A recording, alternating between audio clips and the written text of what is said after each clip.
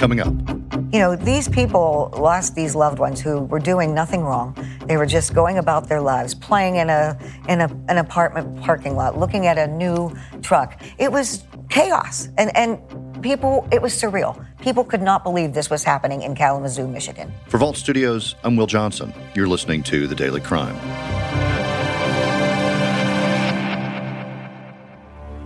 It was just 5 years ago this month that a deadly shooting spree terrified residents in and around Kalamazoo, Michigan. I'm joined by Juliette Dragos, the weeknight anchor at WZZM 13 in Grand Rapids. Juliette, you've been covering news in the area for almost 30 years, but this series of attacks over the course of many hours that night must account for you. Well, it is one of those events in your life that you remember exactly where you were when you found out about it.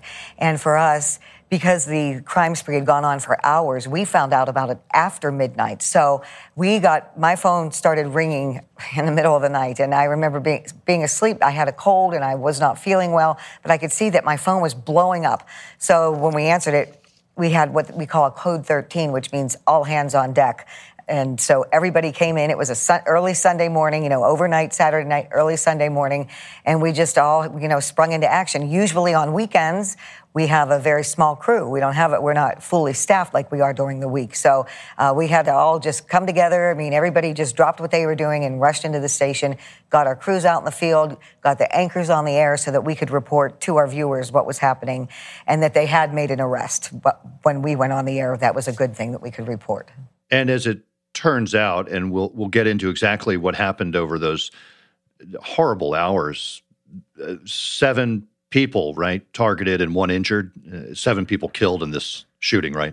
There were 6 people who died, 2 who were severely wounded, a girl and a young mother. And then the other 4 was the 4 women were with the young girl, and then a father and a son were killed at a car dealership. So a total of 6 who died, 2 severely wounded.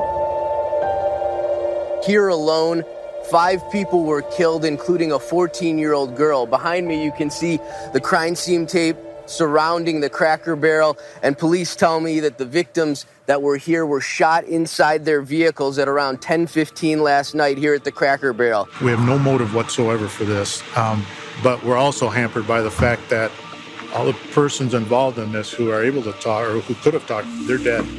And the others are all in critical condition or grave condition, and they're in hospitals. So much of that information is just not known at this time.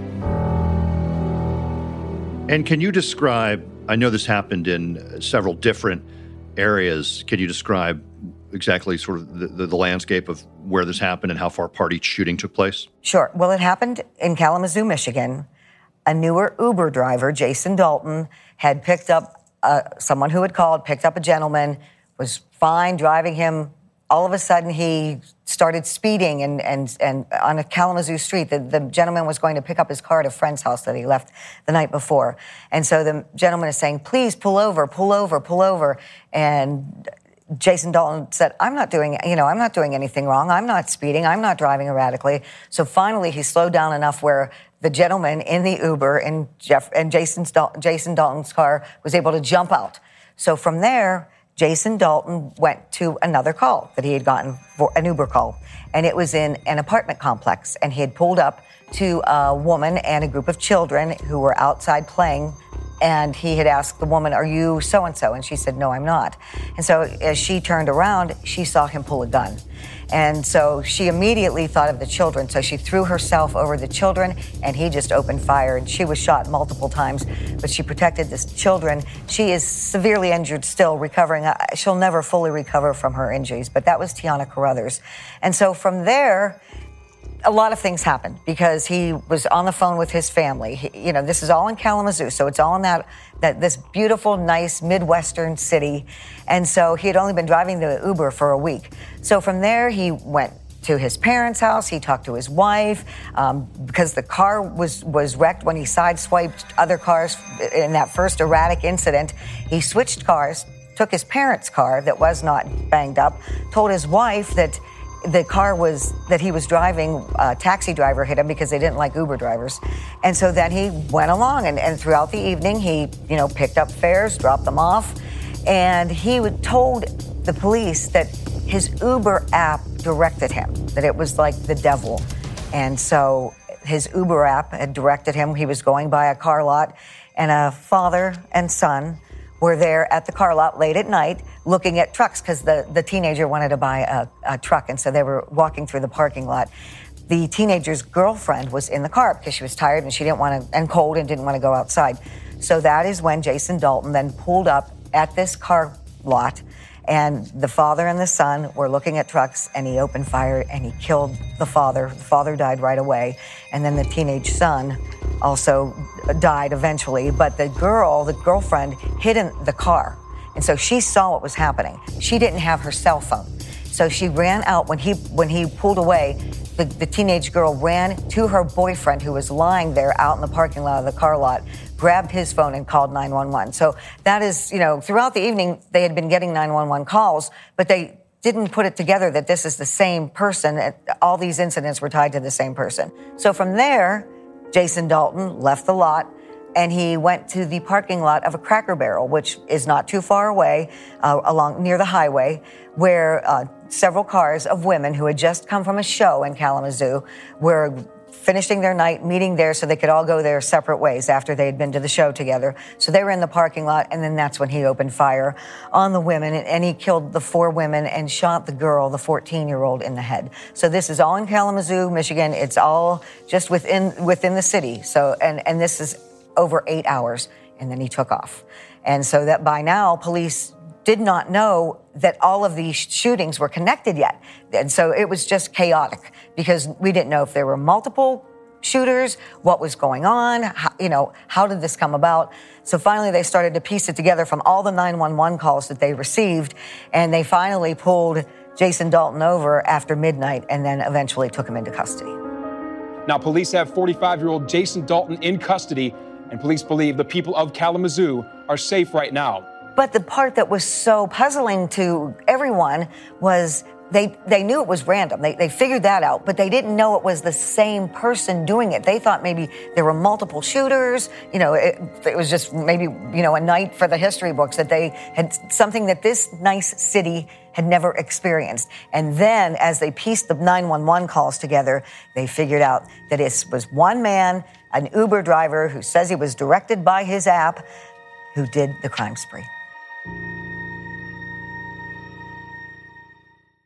We hear about so many mass shootings where it's in one place, but to have this mobile mass shooter is a term that I think has kind of been used over the years. With someone who's moving around, it's just that much more complicated. It really is. It's complicated, unusual, confusing. People were panicking. The people in the city of Kalamazoo, Western Michigan University is in Kalamazoo, and so they received texts to just stay on campus. It was chaos, and people, it was surreal. People could not believe this was happening in Kalamazoo, Michigan. So you've got a 45-year-old Uber driver, and he's already talking about the app directing him. And so I'm sure questions of competency probably start coming up pretty quickly. But it took quite a while for him to go to trial, right? And a lot of that has to do with competency, but then also evidence, right? And how he gave that evidence in some cases and how police actually gathered some of his statements, right? Well, he was interviewed by both the Kalamazoo police and then the Michigan State Police, and they all said it was just so uncanny that he was so calm. One of the investigators said he'd never interviewed someone accused of such a horrible crime who was so calm. And so he at first didn't remember, and then eventually he would start talking. When he started talking about the Uber app and how that directed him, then that was able to give, the investigators a more clear picture of the state of his mind. Eventually, he was ruled competent to stand trial. And everyone in the community, all the media, we were preparing for a huge trial because, everything that had happened. And so they were about to begin jury selection when he pleaded guilty. Did he ever give any indication of motive beyond what he told police that night? Or was it just absolutely senseless and still is to this day?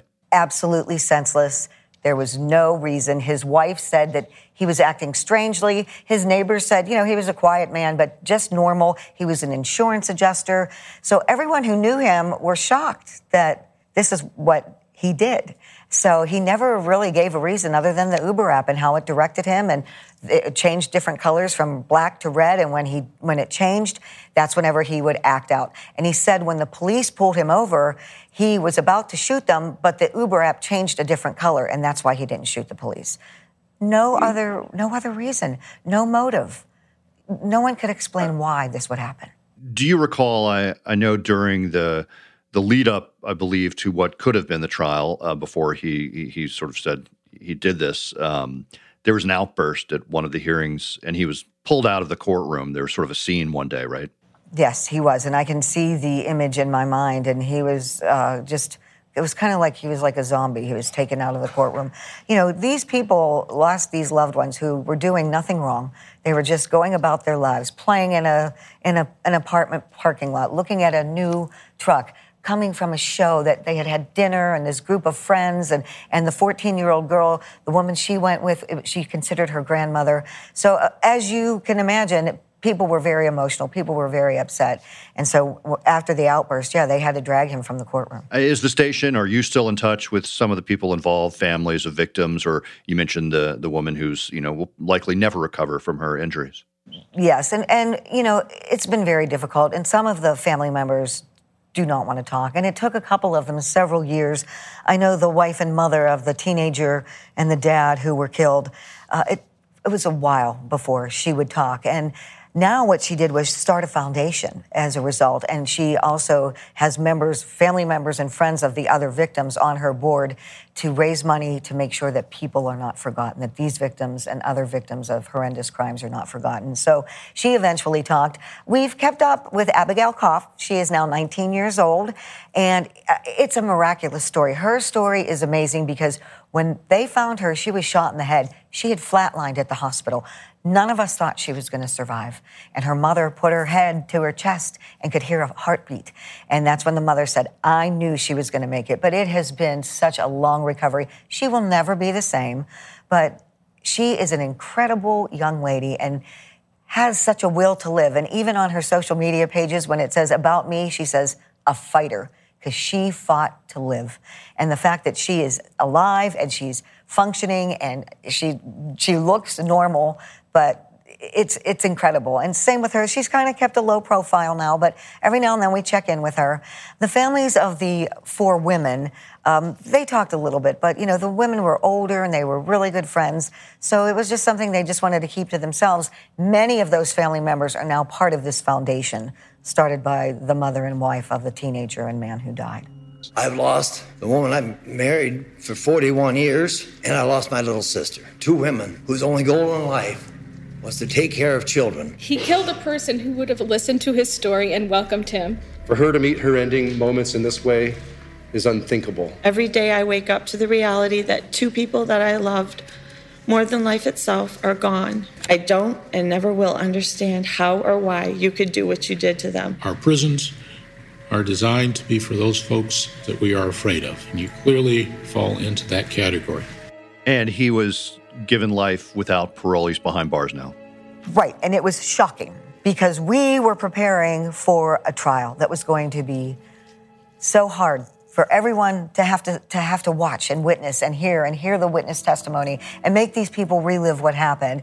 And then out of the blue, right before jury selection started, he entered a guilty plea. And so he was sentenced to life without parole. And that was just a few weeks, less than a month after he entered his guilty plea. And so now he is in prison serving life without parole. All right, Juliette Dragos at WZZM in Grand Rapids, Michigan. Thank you so much for talking to us and remembering some of the details of this terrible event that took place just 5 years ago in Michigan. Thank you so much. Thank you.